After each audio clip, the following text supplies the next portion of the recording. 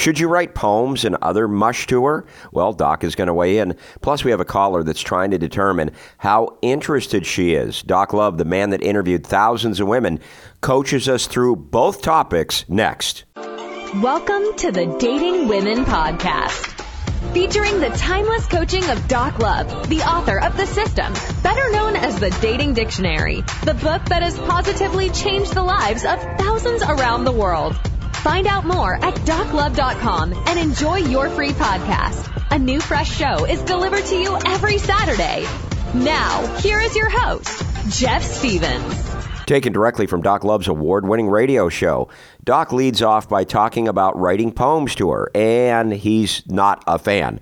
Plus, a caller is early on with her, and he wants to know, how interested is she? Well, Doc is going to break it down for him. Don't forget, if you like this content, get a discount on Doc's life-changing materials, doclove.com/dating dictionary podcast. And if you want to try before you buy, go get his free 7-day dating course at doclove.com/course. Doc Love was not only a dating coach, but a life coach as well.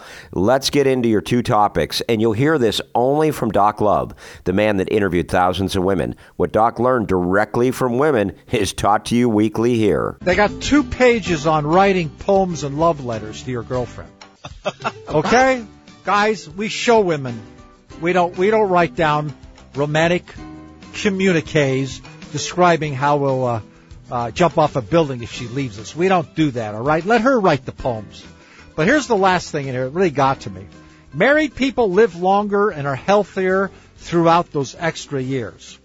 Marriage helps both spouses cope better with stress, though men benefit more than women. Now just think about this. Shouldn't they say happily married people live longer and are healthier throughout those years?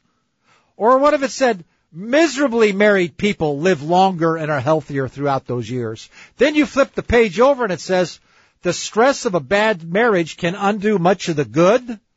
Now listen to this. We got a 50% divorce rate.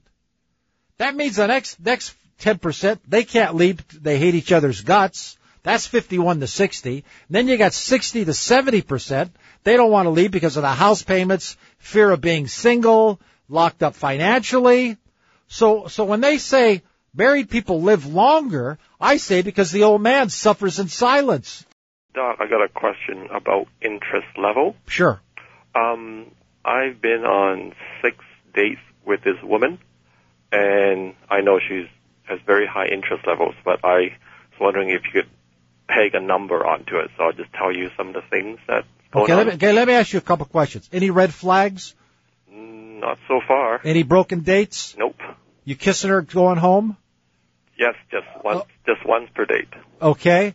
And when you ask her for a date, she keeps it. She doesn't get any double talk, call back later, any of that? Nope. Okay. As you know, though, we don't count anything until it gets to 10. I understand. Because they'll fool you. And I do phone coaching with some of these guys. 6-8 months later, it's coming out what she's really like. Right. But the guy refused to look at the small red flags in the beginning. But go ahead. Tell me about her. Well, we've been out 6 times, and I had only had to call her 2 times. The initial coffee date and 1 other time. Right. She calls me.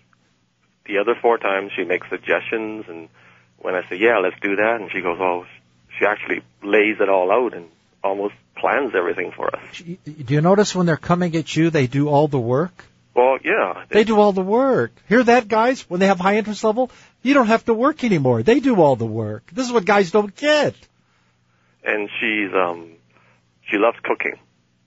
And I suggest, last time, let's go out for dinner and our last date. And she goes, well, sure, but I really enjoy cooking. And so we had dinner at her place, like for the 3rd time in 6 dates. So is she a taker or a giver? Total giver. There you go. 1/3 of what is going to make you happy. Yeah, her interest level's 85. Well, there's more. I just, part of it sharing with your listeners. Yeah, right? Go ahead. Go ahead.